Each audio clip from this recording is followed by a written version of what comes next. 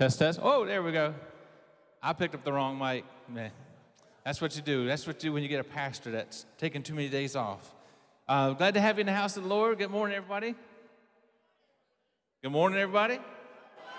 There we go. There we go. Good to have you here. It's exciting to be in the Lord's house. Excited to just get ready to praise the Lord through song with Tony and his praise team, well, the Lord's praise team, right? Tony helps lead that. Just a couple of quick announcements. August 6th, we talked about it a little bit last week. We are planning our carnival-themed family fun night. So it's an exciting time. We were thinking about having it at Thomas Jefferson Elementary, but the exciting news is we have some teenagers that came back from camp that want to be baptized, right? Amen? And so we said, let's do this. Let's go to Wildwood Pool and let's have a baptism service in combination with the family fun night. So, I mean, no better way to celebrate than to celebrate people's baptism. So I'm excited for the youth group that had such a great week. Excited for those who are going to be baptized. I'm very proud of those young people that want to make that profession of faith. To have a teenager in this day and time to say, I want to stand up for Jesus Christ. To me, that's worthy to celebrate. Yes, clap. Give the Lord the praise for that. So we're going to, on August 6th, we're going to have our carnival-themed family fun night at Wildwood Pool. So if you need directions, it's right off of 460 where the 7-Eleven is, and go back into that neighborhood. But if you need address, we can get that to you. But put that on your calendar, August 6th. It's going to be from 7 o'clock to 9 o'clock. So 7 o'clock, 9 o'clock, we have jumpy activities. We got different food and all kinds of stuff. So it's going to be a great time for families. If you don't have children, that's okay. It's for all families to come together to celebrate. And if you're interested in being baptized, come see us. Let's talk with you about what it looks like to be baptized. And we'll walk with you to make sure you know Jesus Christ is your Savior and that you're ready to take that stand where I'm not ashamed of Jesus Christ. He is Lord of my life. So it's an awesome opportunity. A part of this is we always, as a church, look for ways to bless our community. So part of this family fun night is also to do a backpack collection. So we talked to Thomas Jefferson Elementary School. Principal Boyles is over there. Missy Tuck is over there. Great leadership at that school. And so we asked them about what can we do to support you as a school. And so they asked if we could come up with 20 to 25 backpacks. And we'll put this on our website, but they want to have things like pencils, crayons. The 24 packs are perfect. Marble composition books, scissors, glue sticks, pencil boxes, pocket folders. So these are things that we want to put in a backpack, and so they would like to have about 20 or 25. Well, it got me to thinking this week, well, what about Jefferson Forest? So I talked to Jefferson Forest this week, and asked them, and they says, absolutely, we would love some backpacks. So let's make it a goal, 25 for Thomas Jefferson Elementary School, 25 for Jefferson Forest High School. And so Jefferson Forest is, they got a lot of kids. I mean, it's a great area, but they still have kids that have needs. And so as a church, we want to step up and help our school systems out, especially now with school getting ready to start in just a little bit. Things are on sale at the Walmart for getting your supplies.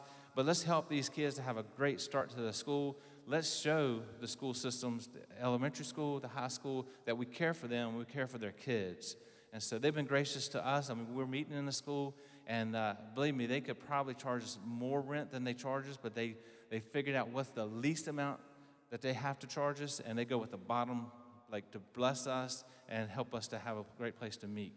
So that's a couple announcements I have. Rick's going to come up and talk a little bit about our setup and teardown process.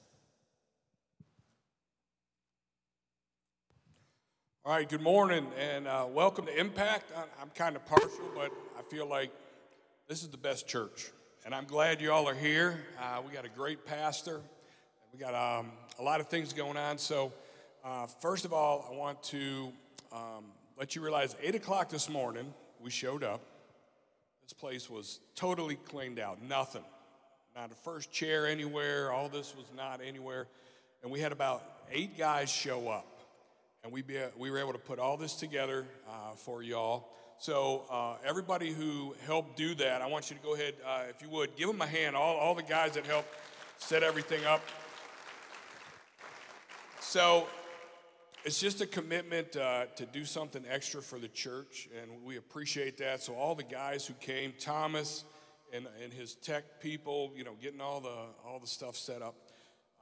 But with that being said, so this week, the school is using this cafeteria all week for some big yearbook conference that's coming in, and so we have to tear down again.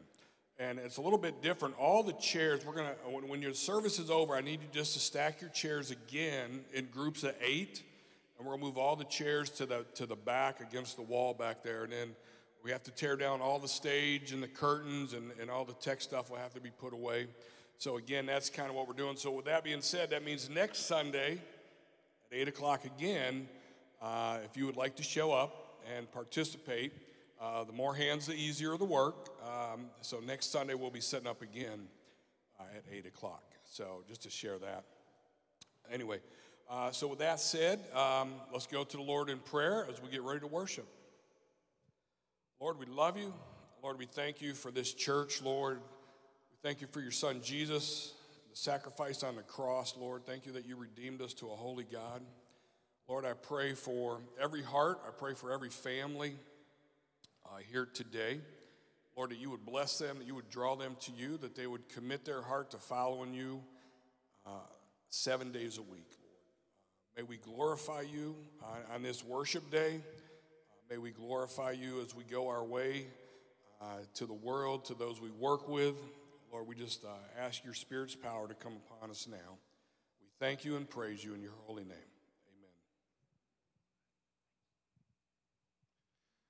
Amen. So good to be with you today in worship. Let's all stand together, would you, as we sing.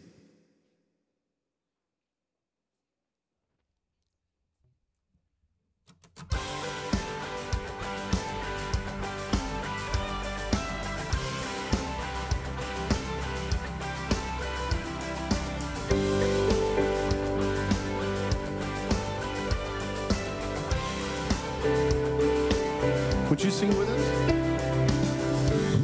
The power of sin and darkness, whose love is mighty and so much stronger, the King of glory, the King above all kings, who shakes our whole earth with holy thunder, who leaves us breathless in awe and wonder, the King of glory,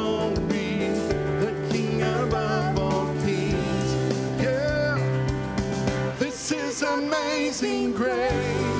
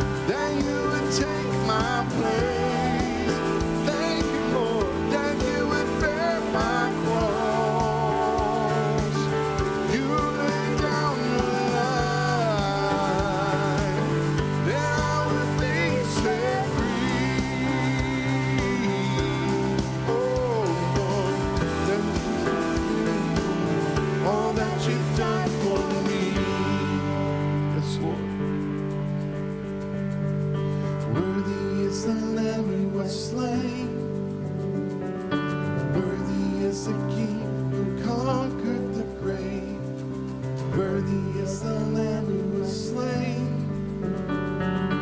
Worthy is the King who conquered the grave. Worthy is the Lamb who was slain. Worthy is the King who conquered the grave. Oh, worthy is the Lamb who was slain. Worthy, worthy, worthy. Oh, this is amazing grace. This is unfailing love, that you would take my place. Oh, that you would bear my cross. You laid down your life, that I would be set free. Oh, Jesus, I sing for all that you've done for me.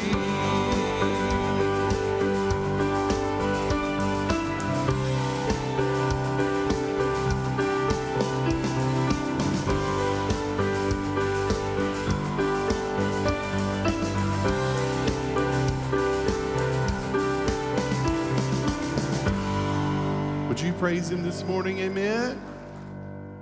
Amen. This next song we'd like to sing is a new song that we introduced last week called Firm Foundation. And I'm so glad that we serve a God who never fails. Can you say amen to that?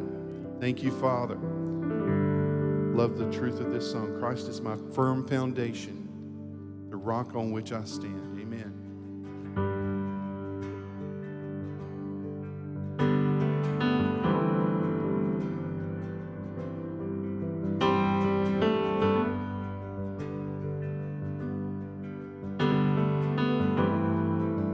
Would you sing?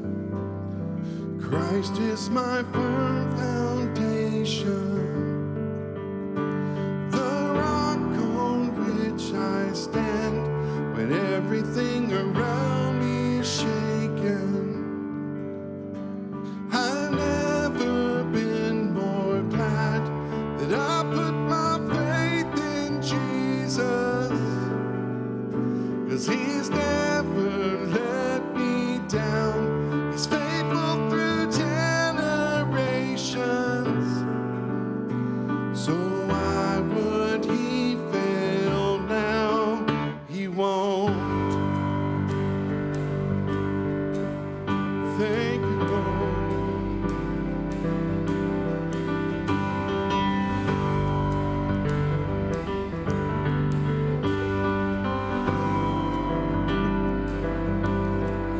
I've still got joy in chaos. I've got peace that makes no sense. I won't be going under. I'm not held by my own strength, 'cause I built my life on Jesus.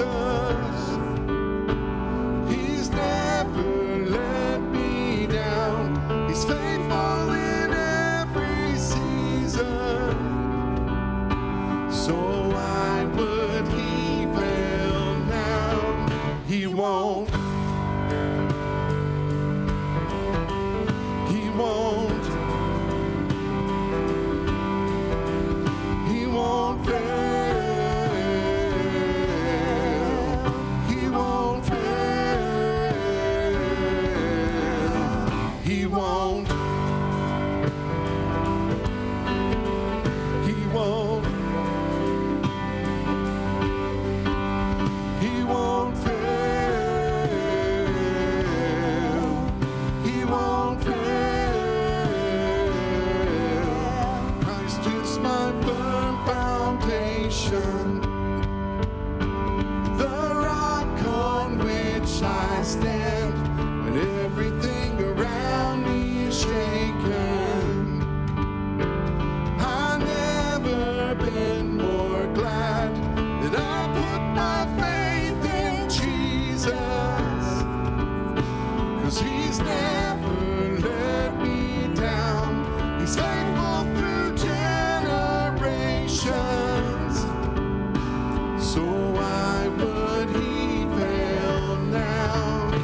won't. He won't. Oh, no, he won't. He won't fail. He won't fail. He won't. He won't. No, he won't. He won't fail. He won't fail. He won't.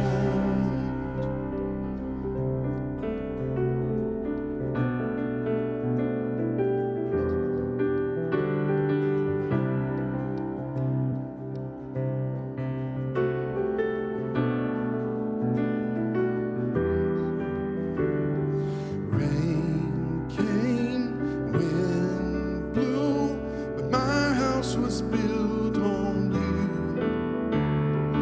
I'm safe with you. I'm gonna make it through. Rain came and wind blew, but my house was built on you. I'm safe with you. I'm gonna make it through. Rain came and wind blew, but my house was built on you. I'm safe with you. I'm gonna make it through. I'm gonna make it through.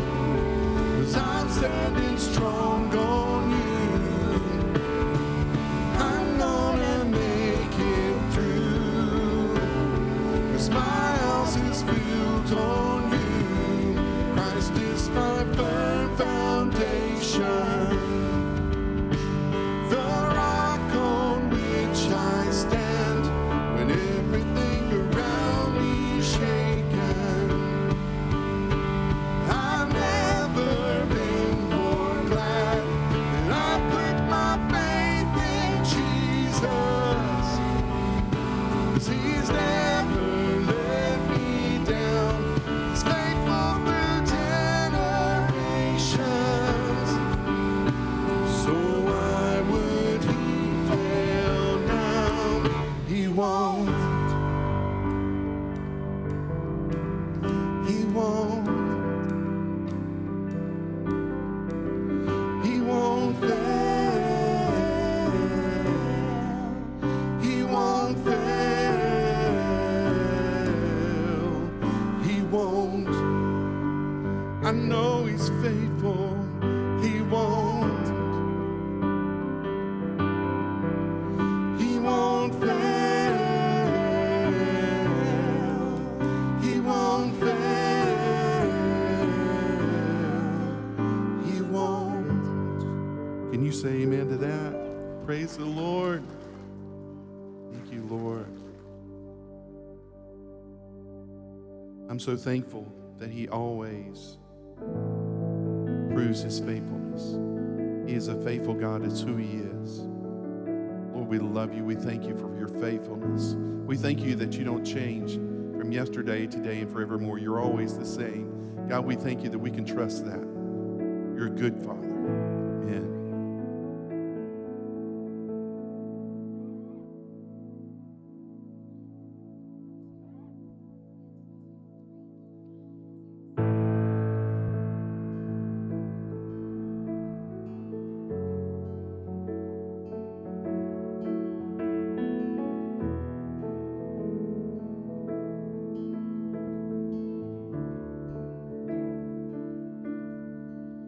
On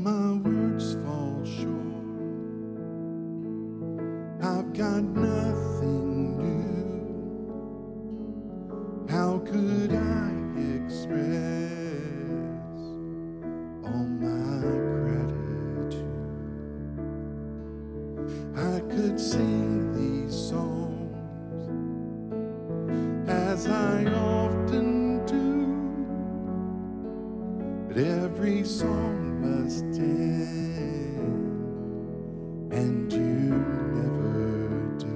Amen. So I'll throw up my hands and praise you again and again, 'cause all that I have is a hallelujah, hallelujah. And I know it's not much, but I'm nothing else fit for a king, except for a heart singing hallelujah, hallelujah.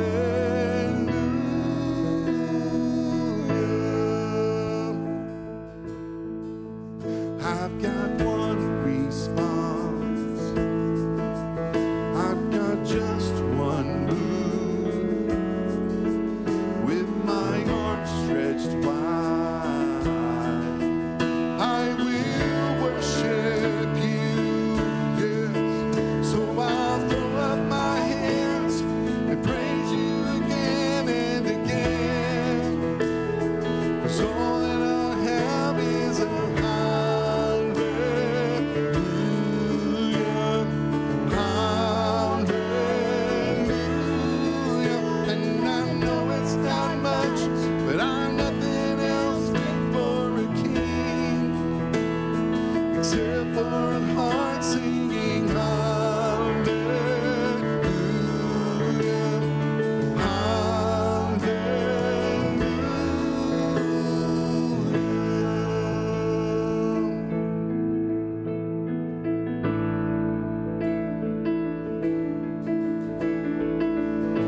Hallelujah to you, Father.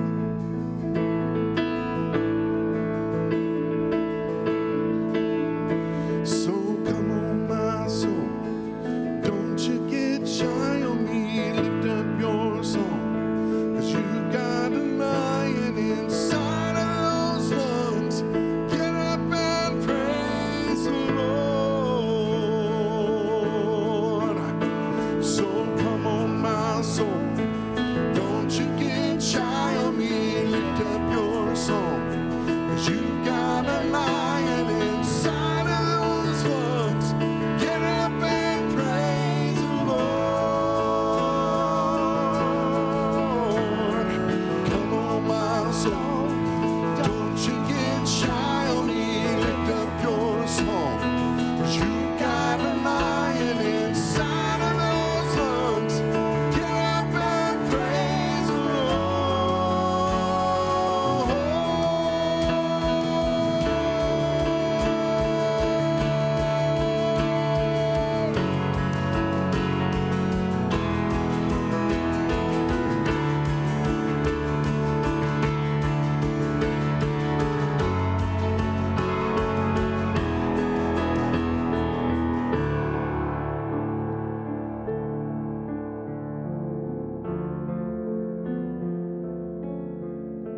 So I throw up my hands and praise you again and again, 'cause all that I have is a hallelujah, hallelujah. And I know it's not much, but I have nothing else fit for a king, except for a heart singing hallelujah, hallelujah.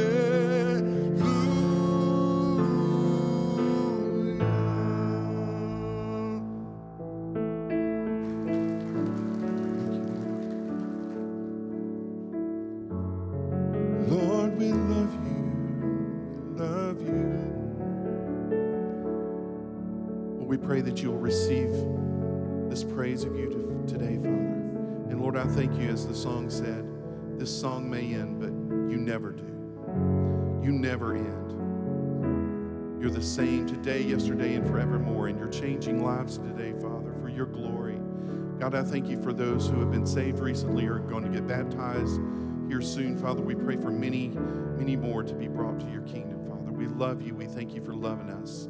Thank you for your word. Thank you that we can gather together today to worship you in spirit and in truth. In Jesus' name we pray. Amen. We all experience anger.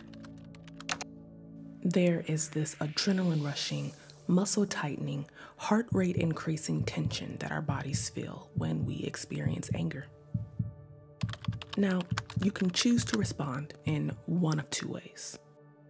You can give in to the adrenaline rushing, muscle tightening, and heart rate increasing tension that you feel.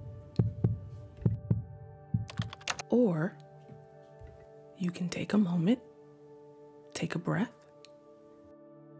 and take some time to seek peace from someone greater than you. Because while the feelings associated with anger can feel overwhelmingly negative,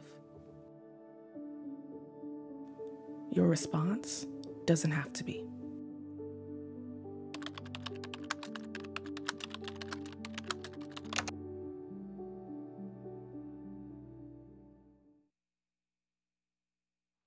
Amen, amen. Hey, I'm on. Amen. So you can probably guess what we're talking about today. So welcome to Impact Church. If you're visiting with us, we say every week, if you're here for the first time, fifth time, whatever time it is, it doesn't matter. And you're searching for a church home, a place to get plugged in, we hope the Lord would stop you right here. This will be your last stop, your last shop, and this is home for you. We'd love for you to join up, be a part of what God's doing through this church as we look to reach this community, as we look to make disciples in this place, and grow in the Word. So if you're looking for a Bible preaching, teaching church that preaches the Word of God unapologetically, does not water it down, tickle ears, or apologize for it, you're in the right place. So welcome to Impact Church this morning. Amen. We're not ashamed of God's Word. God's Word changes lives. Why would I duck and hide from that? All right, amen. So let's get going this morning. First, welcome back David and Debbie and the CR crew. They went to the CR Summit in California. They're all jet lagged today, but I'm sure they got some great information to help us out with making disciples here moving forward. Also, if anybody has, we need a couple men after church, anybody has time, we have a new family that's moved from Maine into the area, a guy that I used to do some feats of strength with the Power Source team and whatnot. He's been in the area previously for a while, and he's moving back. Feels like the Lord is calling him and his family here to Impact Church. Him and his wife currently lead a marriage seminar ministry where they do marriage counseling and seminars. So if the Lord anchors them here, it would be a great asset to our ministry. But anyway, they're moving here, and they need help just taking some heavy stuff off a U-Haul truck over at AAA Storage right here next door. So if a couple men have some time after church, get with me, and we'll head over there and help them out. So then also, we didn't get to our finances last week after church because the pastor was long-winded, and so anyway, so we're going to touch base on that immediately after today, and so you know where we're at financially here for the first half of the year. So anyway, let's dive right in. Today's message, we're in our sermon series, Barrier Breakers. We've been going through obstacles in life that we need to overcome and things that we all deal with. Today is no different because what we're going to be talking about is this human emotion of anger. Anger, something that we all deal with, again, even though some would deny it, and even though some are very obvious that have issues with it, we all deal with it at various levels in our personal life. So the title of today's message is Anger, Taming the Monster Within. Taming the Monster Within.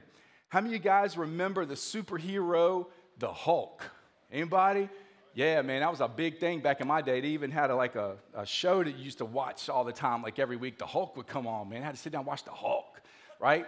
And, man, this dude was just this meek, mild, like really just calm dude was the Hulk, right? I mean, this guy that, like, you would not think he wasn't strong. He wasn't in the weight room. He wasn't all buff. I mean, this wasn't The Rock in normal day life. You know what I'm saying? This was like average Joe, okay? But when he got angry, would turn into this big superhuman green monster breaking out of his shirt and causing collateral damage, right? And if you remember the saying that he would say before he turned into the Hulk, how many of you remember that? Don't make me angry.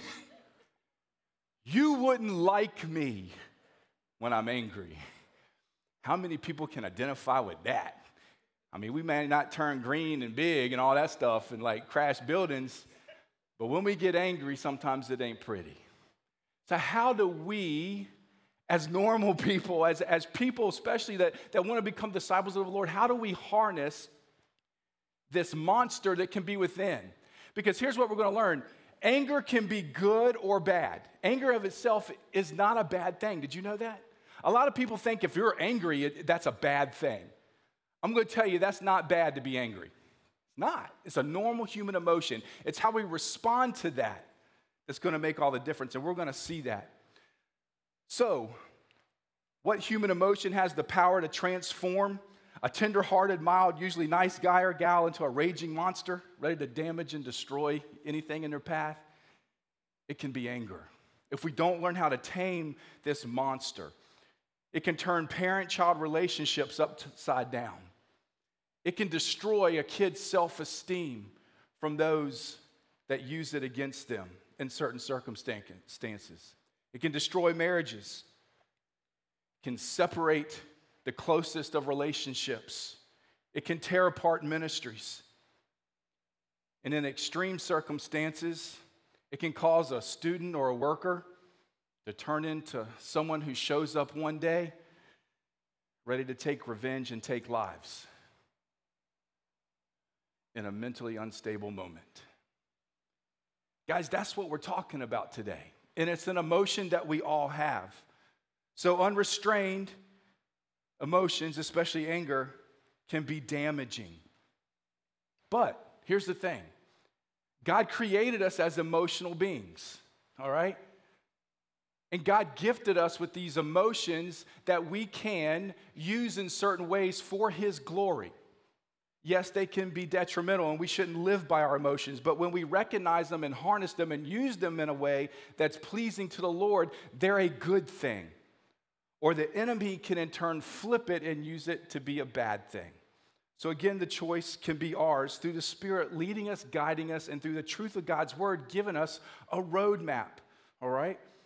So, when these emotions are unchecked or when they're controlled, can make all the difference. So today, what we're going to look at through God's Word is how you and I, every single one of us, and everybody you know, through the Spirit of the Lord and the truth of His Word, can tame the monster within us and use something that the enemy could use for bad and turn around and use it for God's glory. Let me pray for us before we dive in. Dear Lord, we love you, Lord. We thank you for the gift of your Son, Jesus. Lord, we're here to worship you, to glorify you, to lift your name high. Lord, to make much of you. Lord, to make much of your word, to dive in deep, Lord, to understand, because, Father, here, Lord, we know that your word changes lives. So, Father, I pray that you would use it today. Lord, in something that we all deal with, something that I deal with, something that every person in this room deals with in, at various ways at different levels in our lives, especially when circumstances maybe don't go our way. So, Lord, I pray, Father, that you would speak, that you would move, and that you would change hearts and lives today, that you would start a process where maybe this starts some truth today, and maybe some people grasp this and take it. Maybe some people need to take this, and Lord, you're going to use it to move them into getting some help with some counseling, with some more specific situations and direction and discipleship to overcome this monster within, Lord, that needs to be tamed. And Lord, that when we can do that, you're going to use, Lord, this normal human emotion, Father, for your glory and for your good. So, Lord, we praise you in advance for what you're about to teach us, show us, and move us to do today through your word. You get the glory in Jesus' name. Amen. All right. If you have a copy of God's word, and I hope you do, either in hard copy or electronic copy, whatever you have, turn to the book of James. And we're going to be in chapter 1 today, and just a couple verses where we're going to get most of the teaching from our message today. And it's verses 19 and 20. So James chapter 1, and we're going to look at verses 19 and 20. It says, "So then, my beloved brethren, let every man be swift to hear, slow to speak, slow to wrath. For the wrath of man does not produce the righteousness of God. Very clear. And what we have here is, of course, James, the brother of Jesus, writing to a group of Jewish believers here at the time that are going through some rough times.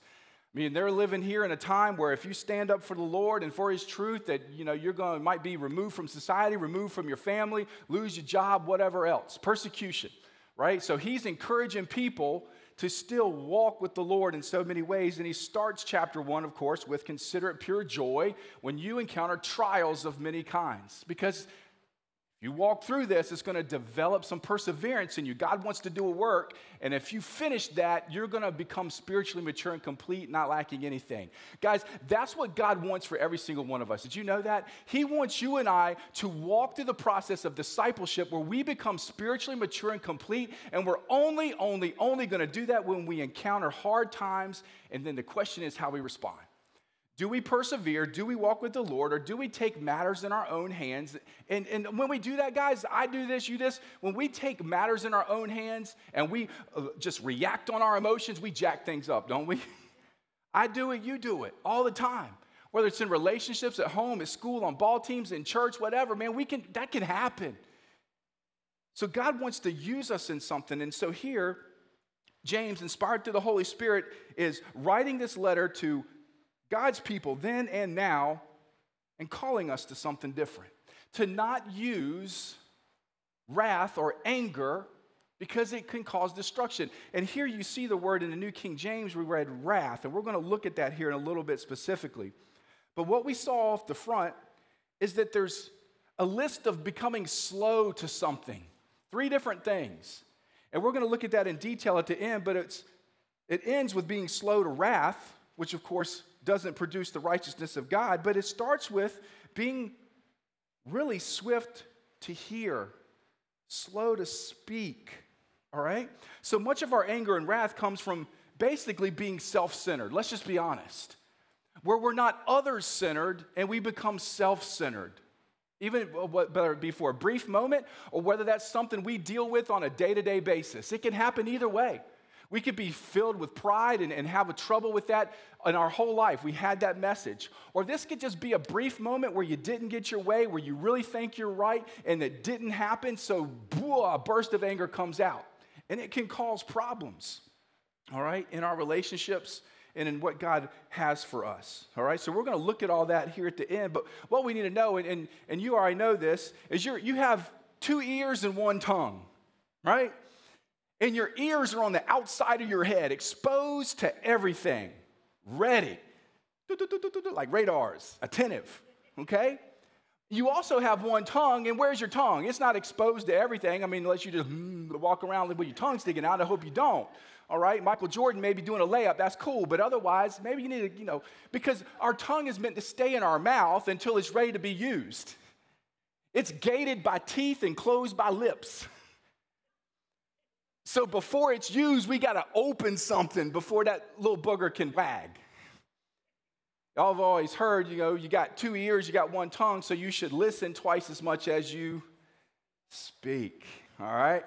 Some good wisdom there. We're going to see that here in God's word as we go through. But I want to look for a minute at this word wrath, all right? Because it's the Greek word orge, and it means violent passion and emotion, temper, and punishment. I want you to think about that, punishment. So this word, if you have a different translation, it might just say the word angry, all right? Because anger doesn't produce the righteousness of God. That's actually a bad translation for this word in this context that is trying to be used. Because we know that anger by itself is not destructive necessarily. It's the response to the anger. Therefore, it's the punishment, the wrath of man that's unleashed because of the emotion of anger. Does that make sense? All right, this word wrath here is the same word that's used for God's wrath, which we know is a good wrath because God's wrath comes from his holiness in response to the necessary punishment of sin and evil. That wrath for right now has been placed upon Jesus. Thank you, Lord, from the finished work of the cross. And in our church age, we have the opportunity right now to respond through his grace and mercy and repentance and come to him and know him so that wrath never falls upon us. But if you or I or anybody else choose to deny that and not give our hearts and our lives to him, one day, once he returns, okay, and it's done, that wrath will fall upon us, okay? The sinners that do not repent and come to Christ. We just went through the whole book of Revelation, all right? And we know that, and we saw the vividness of that. But right now, the wrath's on Jesus. But his wrath is a good wrath because it's out of his holiness and punishment for evil and sin. Our wrath, on the other hand, when we choose to come out in wrath, is not good. Our wrath is because of our unrestrained anger, usually with the motive of vengeance or retaliation, isn't it? Where we didn't get our way, somebody did something against us, so we're going to get back. Somebody did something I don't like, and I'm going to respond. That type of wrath is not good. And that's the wrath that the Bible is talking about here that does not lead to the righteousness of God. It's not in God's plan for you or me or for people around us, all right? So in other words, our wrath, the wrath of man, usually promotes our own agenda, okay? And that's where we got to be careful, all right? So if we don't understand, first and foremost, there's a monster within us, all right? And it's common to all of us. We don't learn how to respond to this normal human emotion, and we let it out, then we're going to harm some of the most important people around us. We're going to allow Satan to use and destroy our children, our homes, our jobs, our futures, and lives. So that's what we're dealing with. So let's start by asking a question. Anybody in here ever gotten angry before? Yeah, all of us, right? You've been angry. Oh, no, I don't get angry. I don't yell. I don't scream. I don't ever. No, come on. You get angry. You get angry. You just maybe deal with it or let it out in different ways. And we're going to look at that as well, okay? All right? So when we see this, let's ask these questions. We know, oh, we've gotten angry. Have you ever gotten angry when somebody treated you unfairly? When you were misunderstood? When you weren't listened to? When you were overlooked? Maybe at work or at home, school? When you were belittled by somebody? You ever get angry when somebody pushes you or hits you? You ever get mad when somebody cuts in line in front of you at the amusement park? Or cuts you off in traffic? You ever get mad when you got laid off but somebody else gets to stay in their job that's been there less time than you? Or you ever get mad when somebody else got promoted and you'd been there longer than them? You ever get mad when your kids don't obey? Woo. Ever get mad when someone closes before they're supposed to? Say they close at 9, you show up at 8:45. Sorry, we're closed. And you just rush 30 minutes to the pharmacy to get some. Yeah. You ever been mad because you didn't get to do things or focus on things you wanted to get done because you were helping others? But just intrinsically, you get a little angry because you feel like you're always helping somebody else and you don't have time for yourself? You ever get mad because you get behind the slow car when you're already running behind? I live in Good, happens all the time. And then on top of that, you catch every red light through Forest. Little old Forest, every red light. Just kind of starts to, how do you respond? How do I respond? You ever get mad when somebody gossips about you or slanders about you or your family? Tearing down your character, your reputation through partial truths or complete lies? Yeah. Makes you mad, doesn't it? But how do we respond? There's the question. Because all of that probably should make us mad. Again, normal human emotion. But how we respond makes the difference. All right? So what we're dealing with here is something that when you think of your house and you know you have hidden wires in your walls, right? That run your lights and power your appliances and your HVAC systems and all that. But what if one of the insulation or one of those wires just gets skint for some reason? Maybe during installation, or maybe you got a mouse up in there and chews away the insulation and you don't know it. And you think everything's cool. You leave, go on vacation, and you come back and your house burnt down. Like, what? Everything was cool when I left. What happened? Because there was something behind the walls that wasn't outwardly seen, that wasn't dealt with or addressed, and it caused a huge problem. You see, we're dealing with something that's kind of like fire in a fireplace, right? We're going to see that anger can be good, but can also destroy, because the destructive part's what we're looking at today in this passage. Right? So fire in a fireplace, and I've used this analogy with human sexuality as well. God's gifted this to us, okay? So when you think about the emotion of anger, it can be good if it's in the fireplace. It can be used for good. But if that fire gets outside the fireplace, ain't good. Bad things happen when that fire is not where it's supposed to be. And that's what we're looking at here specifically. How to keep it harnessed within the fireplace where it's supposed to be. All right? So, we're all prone to burn the house down when we're under pressure and in bad circumstances if we don't watch it. Every single one of us. So we need to be aware, all right? To not be angry and sin. Okay, we're going to see that passage here. But let's look at what is anger, because we need to really kind of look at that. And we're going to look at kind of the social kind of definition. Then we're going to look at the biblical definition and really dig out how we tame this monster at the end in this passage. It lays it right out for us, okay? But we need to know, and we've already discussed it, anger is a morally neutral emotion by itself. It's not necessarily good or bad on its own. See, some people, again, think you're angry, you're bad. No, not necessarily. How you're responding in your anger, yes, could be bad, right? But the anger itself is not bad. You should be angry when somebody gossips and slanders about you. You should be. You should be fired up. But how do you respond to that? That's the question. There's nothing wrong with being angry and then going to that person, which you should do. Matthew 18, we're going to look at that. But you need to go to that person in the right way. Yeah, you can be stern and kind of lay it out, and you can know, yeah, I ain't playing, man. You better short your lips, you know what I'm saying? There's nothing wrong with that. But if you go in and cuss and scream and threaten and belittle and do all that, well, what'd you just do? You just sinned, okay, because of your anger. Nothing wrong with the anger and setting things straight. That's what we're supposed to do. How we respond in a sinful way that becomes the problem, all right?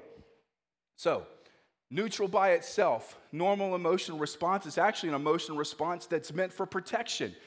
That we're in dangerous circumstances, a little anger kind of gets fired up in us, a little fight or flight, and it helps us defend ourselves, right? To some extent. It kind of charges our blood pressure and everything and gets our senses on edge, okay? But when we have that in our relationships and we act on that in a way that's not godly, bad things happen, okay?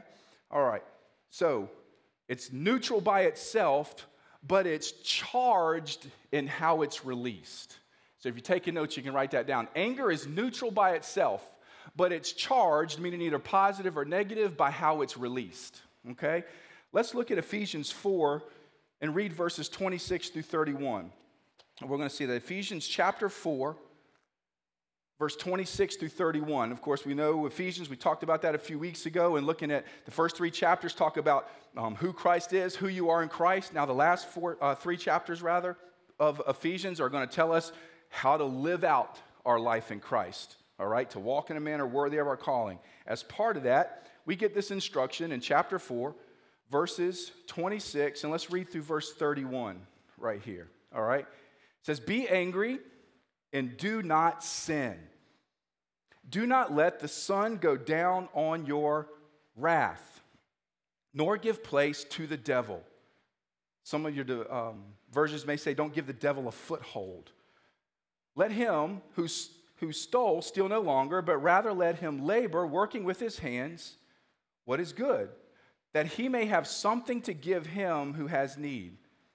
Verse 29, let's keep going. Let no corrupt word proceed out of your mouth, but what is good for necessary edification, that it may impart grace to the hearers. And do not grieve the Holy Spirit of God, by whom you were sealed for the day of redemption. Let all bitterness, wrath, anger, clamor, and evil speaking be put away from you with all malice. Did you hear all that? And be kind to one another, tenderhearted. I'm just going to read verse 32 since I'm already there. And be kind to one another, tenderhearted, forgiving one another, even as God in Christ forgave you. Doesn't get any more clear than that, does it? Pretty straightforward. First of all, it says, in your anger, do not sin. It doesn't say your anger is sin. It says, in your anger, do not sin. So we know that there is a polarity that we can have either positive or negative as a response to the neutral emotion of anger. And then also we see obviously unresolved anger, and anger used in an ungodly way gives who a foothold? Your enemy. Oh, you mean that same one in 1 Peter 5:8 who comes to, prowls around like a roaring lion seeking who he may devour? Yeah. The John 10:10 enemy, the ones who comes to steal, kill, and destroy? You mean that one? Yeah.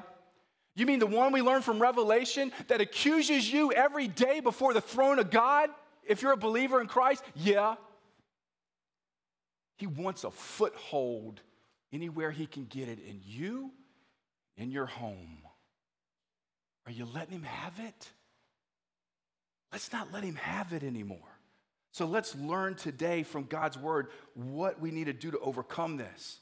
First, on the polarity of a positive emotion of energy, we know that this emotion can be used in a healthy way, and it can motivate us to correct attitudes, behaviors, and correct certain injustices. It can do that. We know Jesus set that example for us in the temple. You remember that story, right? He goes into the temple. The money changers are double dipping on the finances, taking God's people for a ride, all right?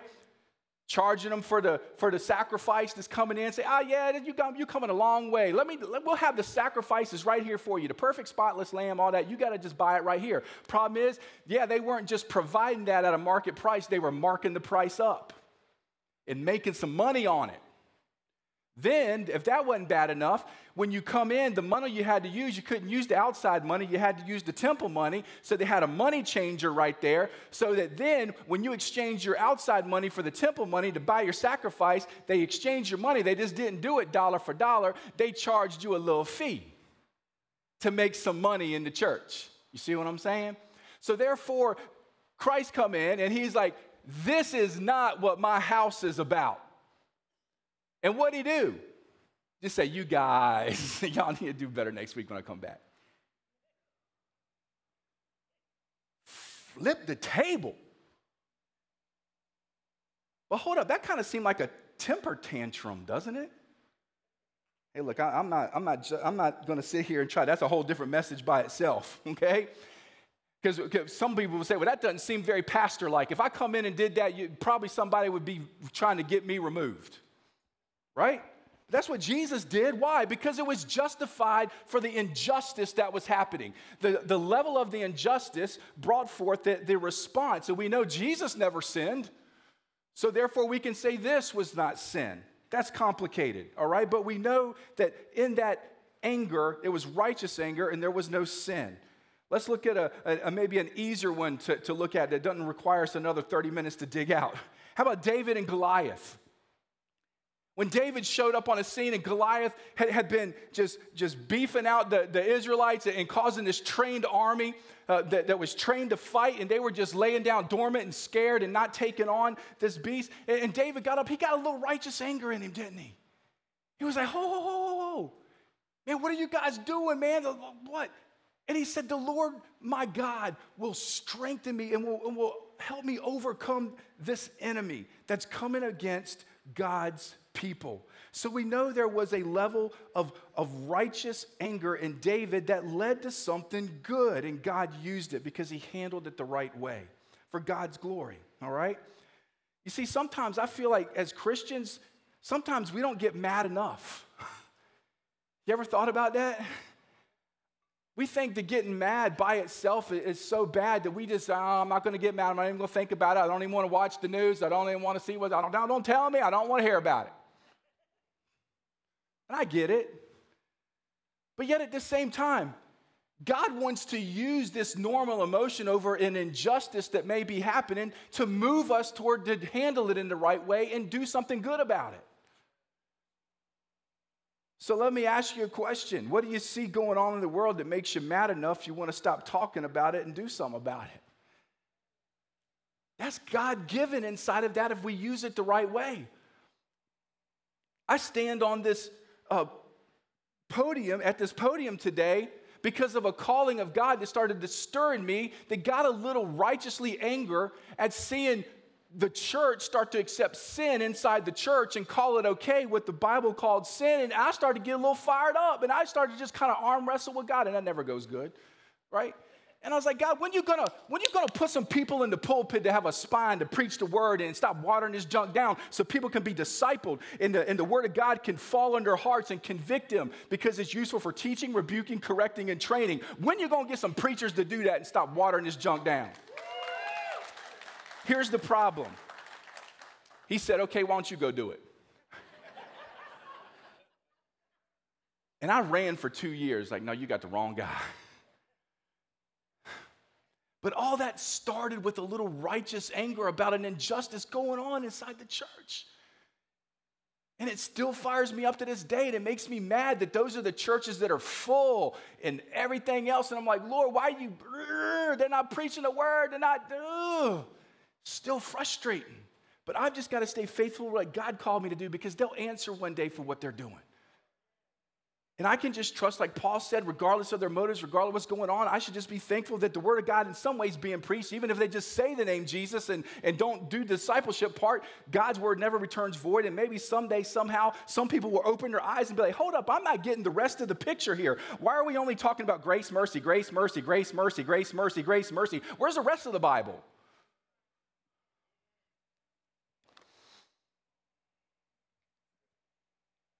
So it can be positive, but it can also be negative and destroying. Let's look at the biblical definition of this. I'm just going to read a bunch of verses fairly quickly for you just so we can hear and we'll get the understanding. Ecclesiastes 7, verse 9. Do not hasten in your spirit to be angry, for anger rests in the bosom of fools. Proverbs 19, verse 11. Good sense makes one slow to anger, and it is his glory to overlook an offense. Verse 19, chapter 19, verse 19 in Proverbs. A man of great wrath will pay the penalty, for if you deliver him, you will only have to do it again. In other words, some people just don't learn. Proverbs 15, verse 1. A soft answer turns away wrath, but a harsh word stirs up anger. Proverbs 15, 18. A hot-tempered man stirs up strife, but he who is slow to anger quiets contention. Proverbs 22, verse 24 through 25. Make no friendship with a man given to anger, nor go with a wrathful man, lest you learn his ways and entangle yourself in a snare. Did you know that we learn anger responses from those we're around most frequently? Did you know kids learn anger responses from you, mom and dad? Boy, that's a heavy weight, isn't it? And boy, I just felt convicted in that. How about you? They learn from us. Proverbs 29, verse 22 in the NIV says, an angry person stirs up conflict, and a hot-tempered person commits many sins. I'm going to say that again. A hot-tempered person commits many sins. It means it's going to lead us to the wrong response to that normal emotion if we don't control it. So when you're angry, have you ever done something that you wish you had not done? Yeah. You ever said something to somebody that you wish you had not said and you could take back? Yeah. When you're angry, has your response ever ruined a relationship that you had? When you're angry, have you ever hurt someone physically, emotionally, or psychologically by your actions? You see, it can be dangerous. So what types of anger are there? When we look at the psychosocial definitions, there's something called open aggression with anger. We know that's pretty obvious, that that's the people that have a tendency to lash out, fits of rage, become physically or verbally aggressive, can oftentimes hurt themselves or others. This comes out in fighting, bullying, blackmailing, accusing, shouting, bickering, sarcasm, criticism. Open aggression comes from a need to be in control. Oftentimes it'll be damaging to property and, of course, people. People that have open aggression with anger, obviously, you know where they stand. You know they're mad. But there's another type of anger that's leased out, and it's called passive aggression.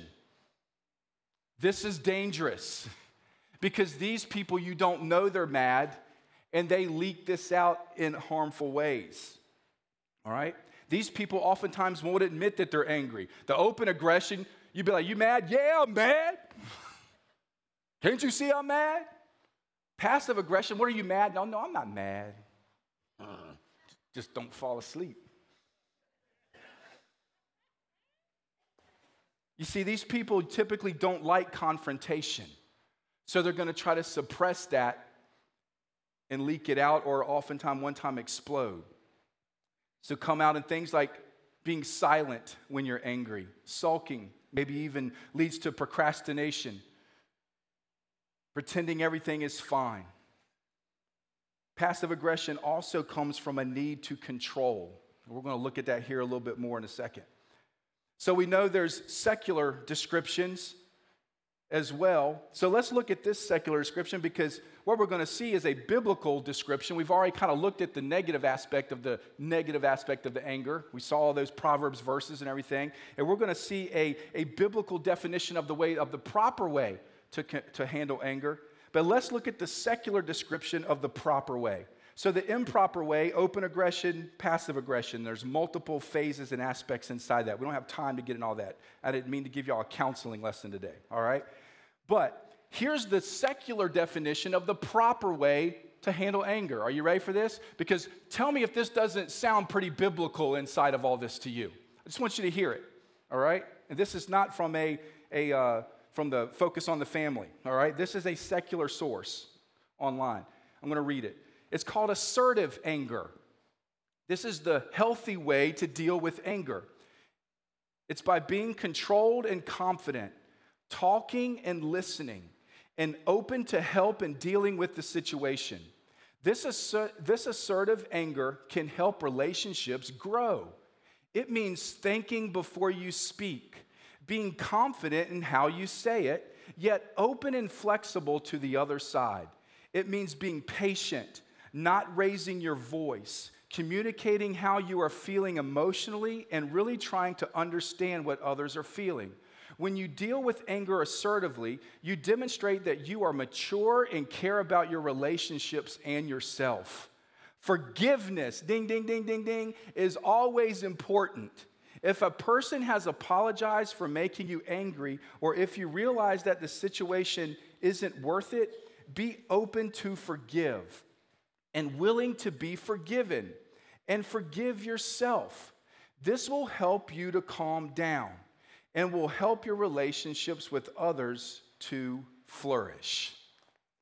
Wow. I mean, if you just took a secular definition and laced aspects and virtues of the Bible in it, that's kind of what it would look like, isn't it? I mean, they did everything but quote some scripture.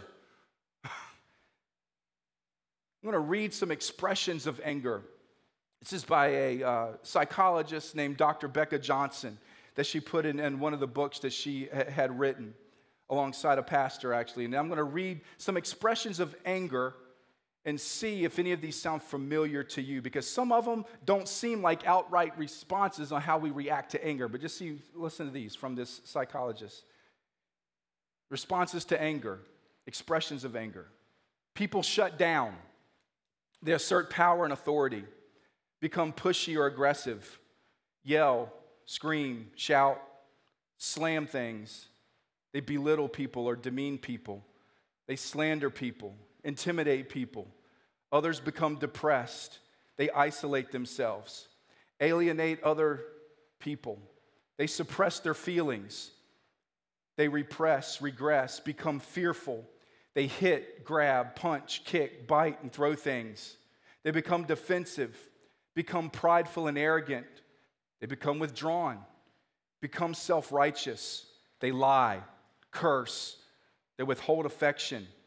They whine and pout, put others down, roll their eyes. Other people express their anger by spewing it out, threatening others, pick up hostile or in environment situations and things, blaming others' feelings, shame them, manipulate others, experiencing hate, self-hatred by covering up their feelings. They justify their actions or feelings. They make excuses. They become discouraged, despondent, or depressed, gossiping or slandering someone that they feel like deserves it. They minimize their anger and how it affects others. They deny, again, their feelings. They have feelings of pity. They become critical and cynical. They become sarcastic, giving the other person the silent treatment, and finally crying. That was a lot, wasn't it? And I'd say there's probably many more, but that was a pretty encompassing list. Some were very obvious, some were less obvious ways of expressing anger. So we know inside of all this that we're all prone to this, so we need to examine ourselves. And we need to know typically how do we respond? I mean, when you're angry, you know what you're prone to. How do you respond? Are you the lashing out, or are you the suppressing? It's pretty interesting that men lose their temper 6 times a week, whereas women lose their temper 3 times a week. I don't know if that's true or not. It's just a little fun statistic I found. But here's some truth that I think we can all admit to. We're 2 times more likely to express our anger at home as opposed to work or school. Way more likely to take it out on the people we love the most, that mean the most to us and have our back no matter what, than the people that would cut ourselves off and run away from us in a heartbeat. Think about that. So what are some faces of anger here since we're talking about it, all right? And as we go through these really quick, you may say, well, man, I feel like I've got a few of these. I'm not just one or the other. I feel like I maybe identify with all of them. That's okay. That just means you're multi-talented in your anger, okay? And you're ambidextrous. You can go both ways, all right? You know, right or left. No, I'm just kidding, all right? But it's pretty common for you might be a stuffer or a leaker in your anger at work, but you might be a spewer of your anger at home. All right, kind of what we just talked about. So here's some ways that people typically in categories express anger. Spewers. Usually these are learned behaviors. These are the bomb droppers. Short fuse. They have poor impulse control. All right? Oftentimes when they're angry and mad and in their rages, they'll repeat the same thing over and over and over again. All right? Gives them a false sense of power. Oftentimes, obviously, they'll cause people around them to walk on eggshells. People around them will start not telling the truth to keep them from getting angry, if that's what it means. These people that are spewers will oftentimes give excuses for their anger. They'll feel justified. And they'll oftentimes repetitively ask for forgiveness and then do it again, and it's a cycle. Here's the key. Not all the time, but many times, many people that are spewers desperately want out. They want to quit. They want to stop this emotion, but they don't know how. All right? Good news is, if that's you, we're going to get some truth today. And if you need help beyond here, we'll be glad to point you that direction because we're here to help, not condemn. We're here to make disciples and to right track through the Lord. All right? Oftentimes, of course, that causes wounds to self and others and can lead to further retaliation. Second way that anger, a face of anger is expressed, is a stuffer. There's the ones who suppress it and deny it and think all anger is bad, all right? So their anger really turns inward, if you will. And that's scary because did you know that some psychologists would suggest that over 90%, and we know there's depression for various levels, there's even chemical imbalances in the brain that cause depression and all that, but did you know that some psychologists would suggest that over 90% of depression is rooted in some type of anger turned inward? Think about that. And what we're going to see is anger is actually a secondary emotion, and that's important to understand, all right? But those are the stuffers. Those are ones that lead to internal resentment, and they get psychological and physiological symptoms because of it. And it may lead to a volcano-like explosion one day. The person that just had enough, and all of a sudden they go off at some point. We've seen that in our society in a lot of ways. The third one is a leaker. This is like this passive expression of anger. They believe showing anger is bad, okay? And they'll let it out in little small bursts, oftentimes directed at a person, but it doesn't have to be. They can indirectly release it. What does that mean? They go to other people. They talk, they gossip, they slander, they let their anger out in various ways because what they want to do, they're not the confrontational type. I don't want to deal with my anger right here, right up in somebody's grill. But if I go over here where they're not there, this is a safer place to deal with my anger, and then I can tear them apart in my own way. Or this type person of leaking may be the passive-aggressive person that just gives little boop, little button pushes. They don't really come right out with what's going on, but they just, That's dangerous. And it can be just come to ask little questions, little passive-aggressive questions that they already know the answer to, and they know you already know the answer to. They're just trying to push your buttons and show that they got a little something about you, all right? Can be leakers like that and causes problems still in relationships. All right, so I think we've defined it psychosocially pretty adequately. So what does the Bible say right here in our passage back to James about how to tame this monster as we close? All right, because that's what we're here for. First of all, we know we need to identify, as we've seen, that there's, first of all, anger is a secondary emotion. You don't start with anger. Something has to make you angry. I think we can all understand that. So we need to know that there's a cause. It could be pain. Somebody hurt us physically, emotionally, right? And that caused us to be angry. We know it could be anything like hurt and emotional hurt. It could be just as something as simple, seemingly simple, as unmet expectations in your life. And it can make you angry.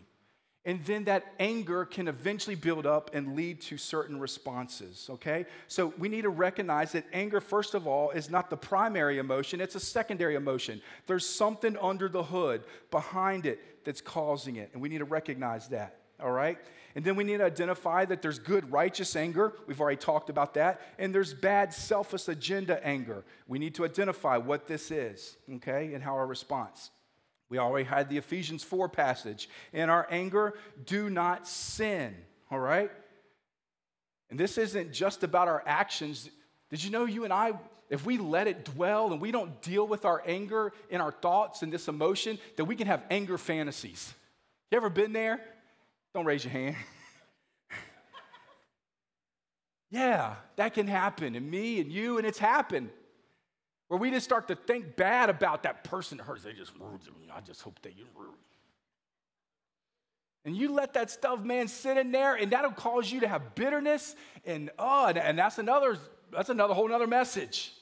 To harbor that and to keep that and not deal with it and get it out. All right? So, how we respond to other people's anger makes a difference as well. Are we going to respond in a godly, positive manner, or are we going to retaliate? We need to recognize that. When some people respond in anger against us, how do we act back? Are we going to forgive? Are we going to look to rectify? All right?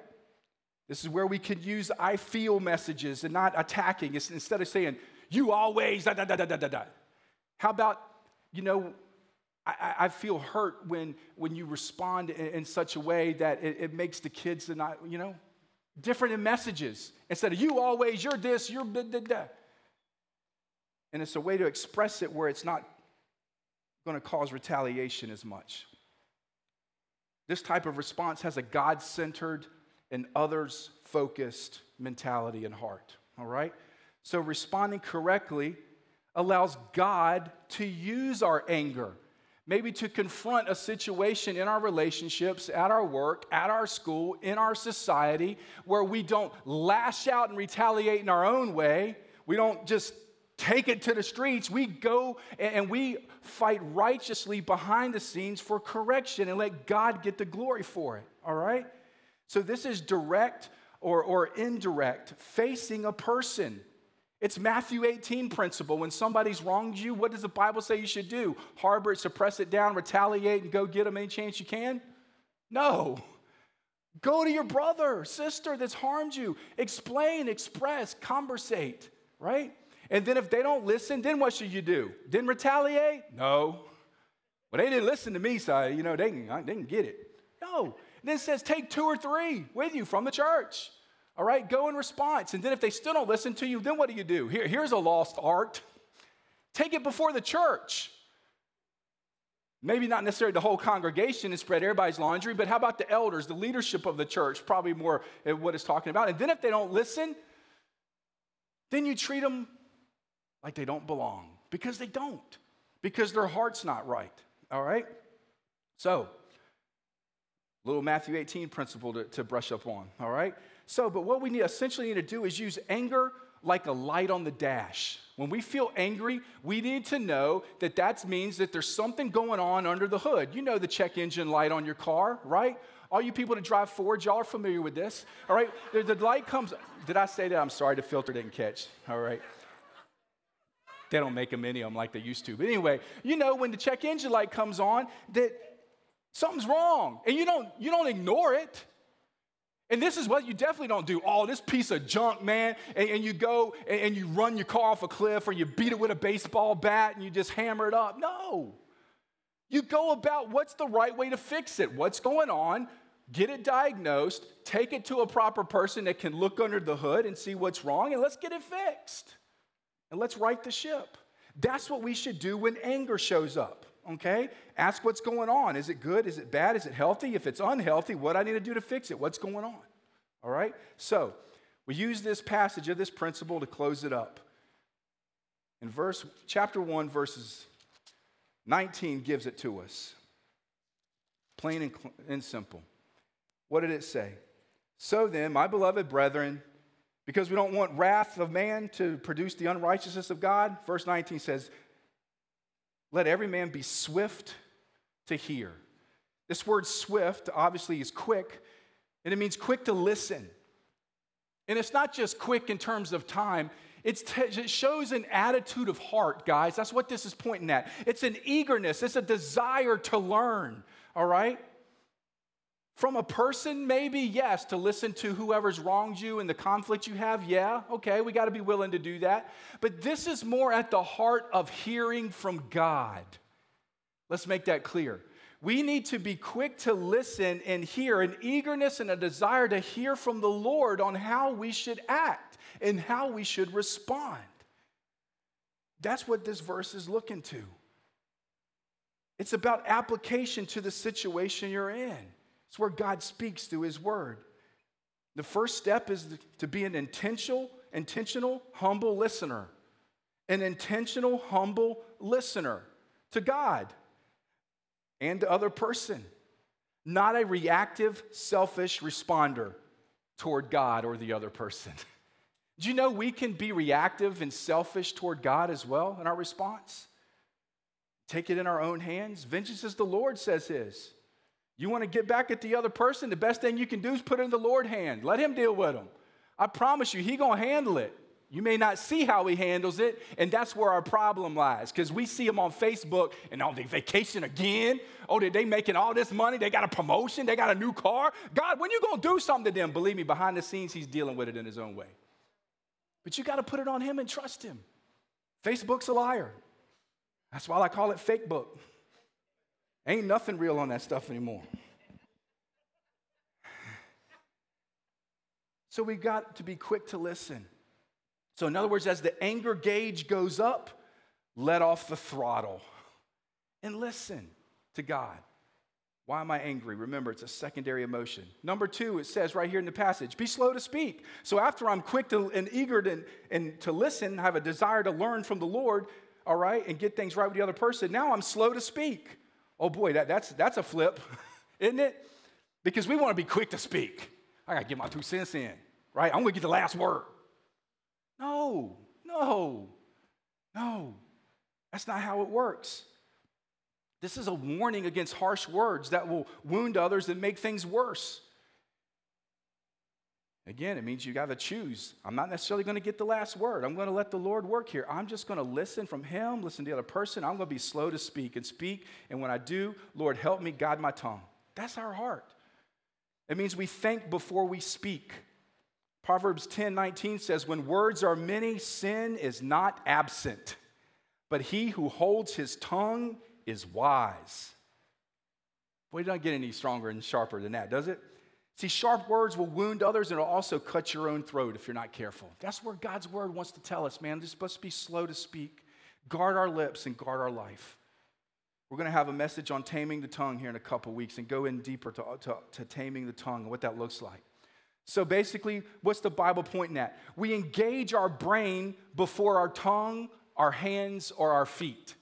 If you're taking notes, you can write that down. That's maybe a take-home message. You want to respond to anger correctly? First thing we got to do is engage our brain with the Lord first, right? Before we engage our tongues, our hands, or our feet. That's what God wants us to do. All right?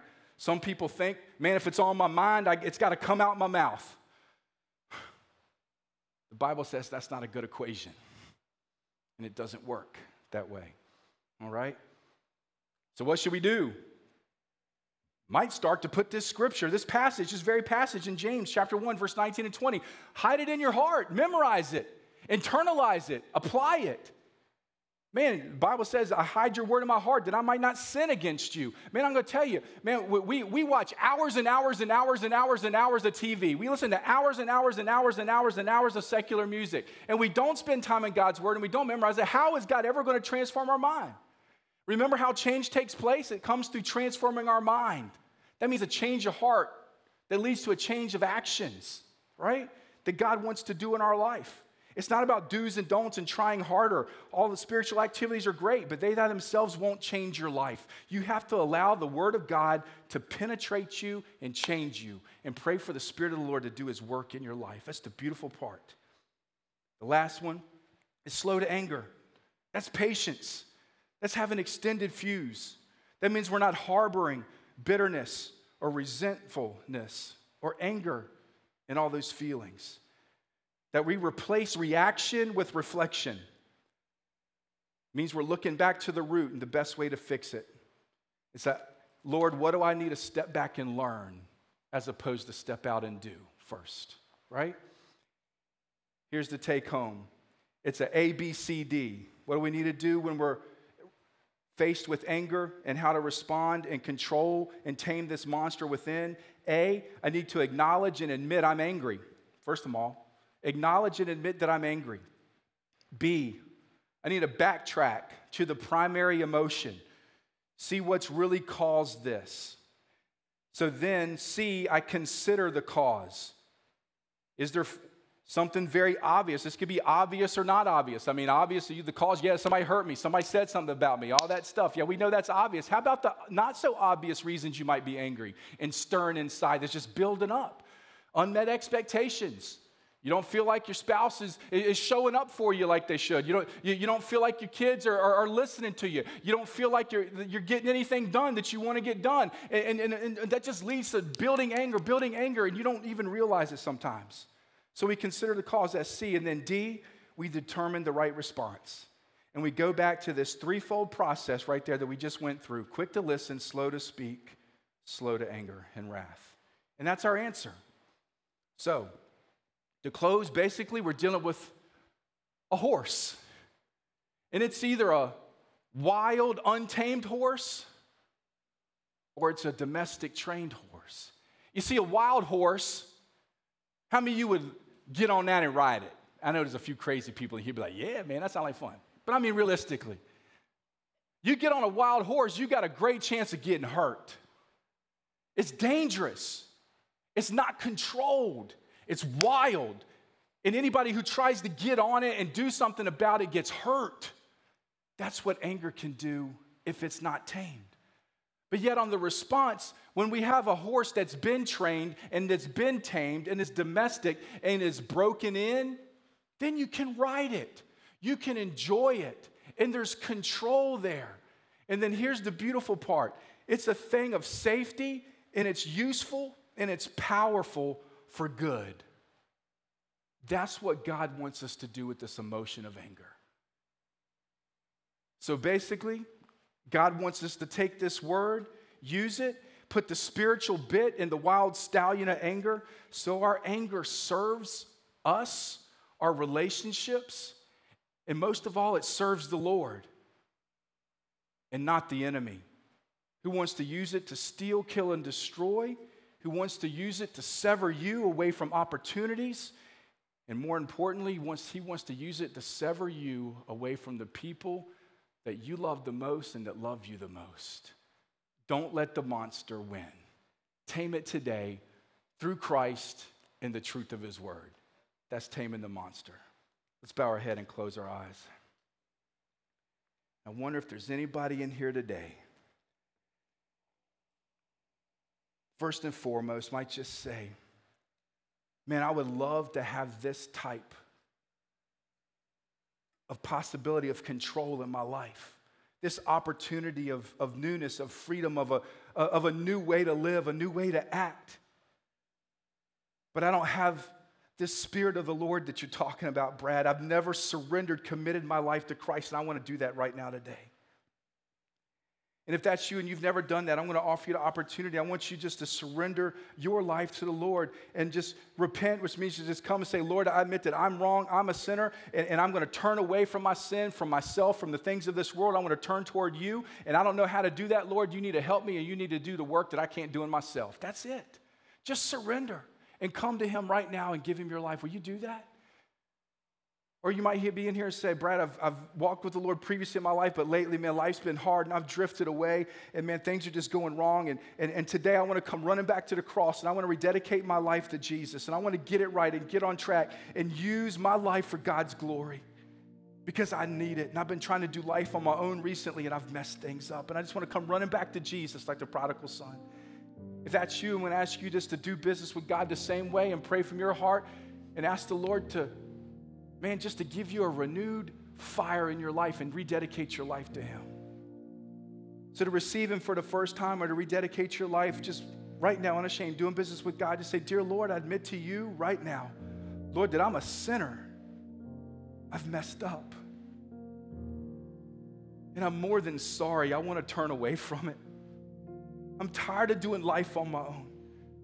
I'm tired of trying to fill myself up with the things of this world. And Lord, I need a new life. I need a new start. And Lord, I know I'm going to find that in you. Thank you for sending your son Jesus, God in the flesh, the spotless lamb, who laid down his life, broke his body, shed his blood, so that I could have forgiveness of my sin, that your wrath was placed on him, so that it didn't have to be placed on me. And that through him, I can become the righteousness of God through Christ, that I could be heirs to the throne, that I could be a child of God and become part of the family and be adopted into sonship. Lord, I thank you for that gift of Christ on the cross and that forgiveness.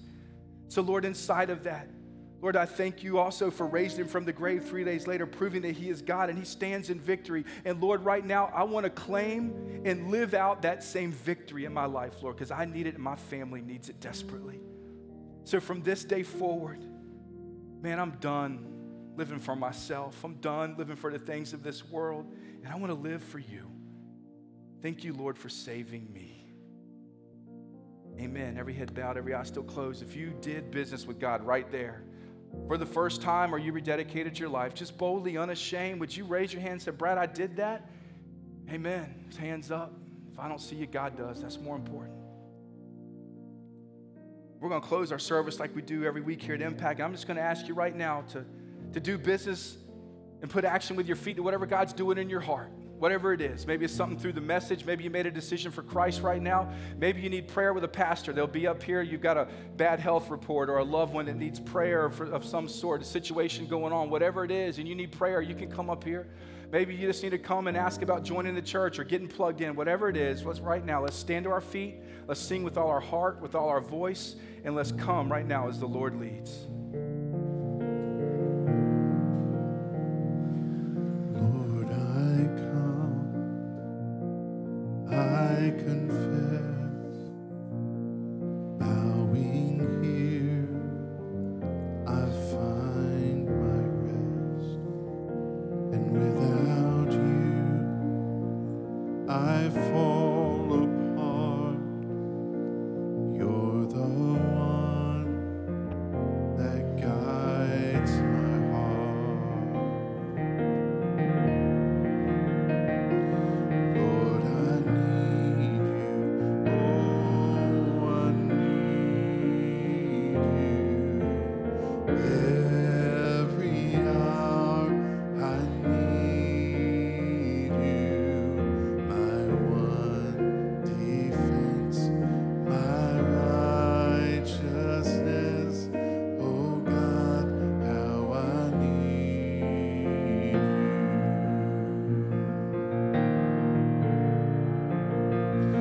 Where sin runs deep, your grace is more. Where grace is found is where you are. And where you are, Lord, I am free. Holiness is Christ in me. And where you are, Lord, I am free. Holiness is Christ in me.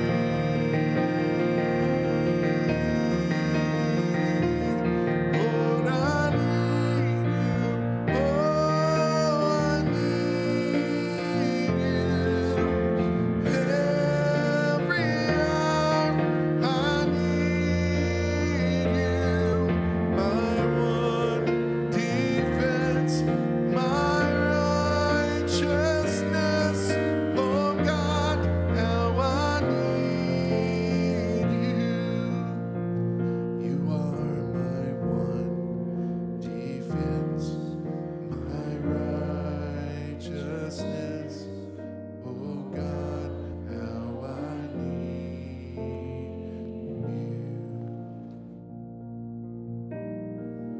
Amen. Can we give Jesus a big round of applause in this place for his word and what he continues to do?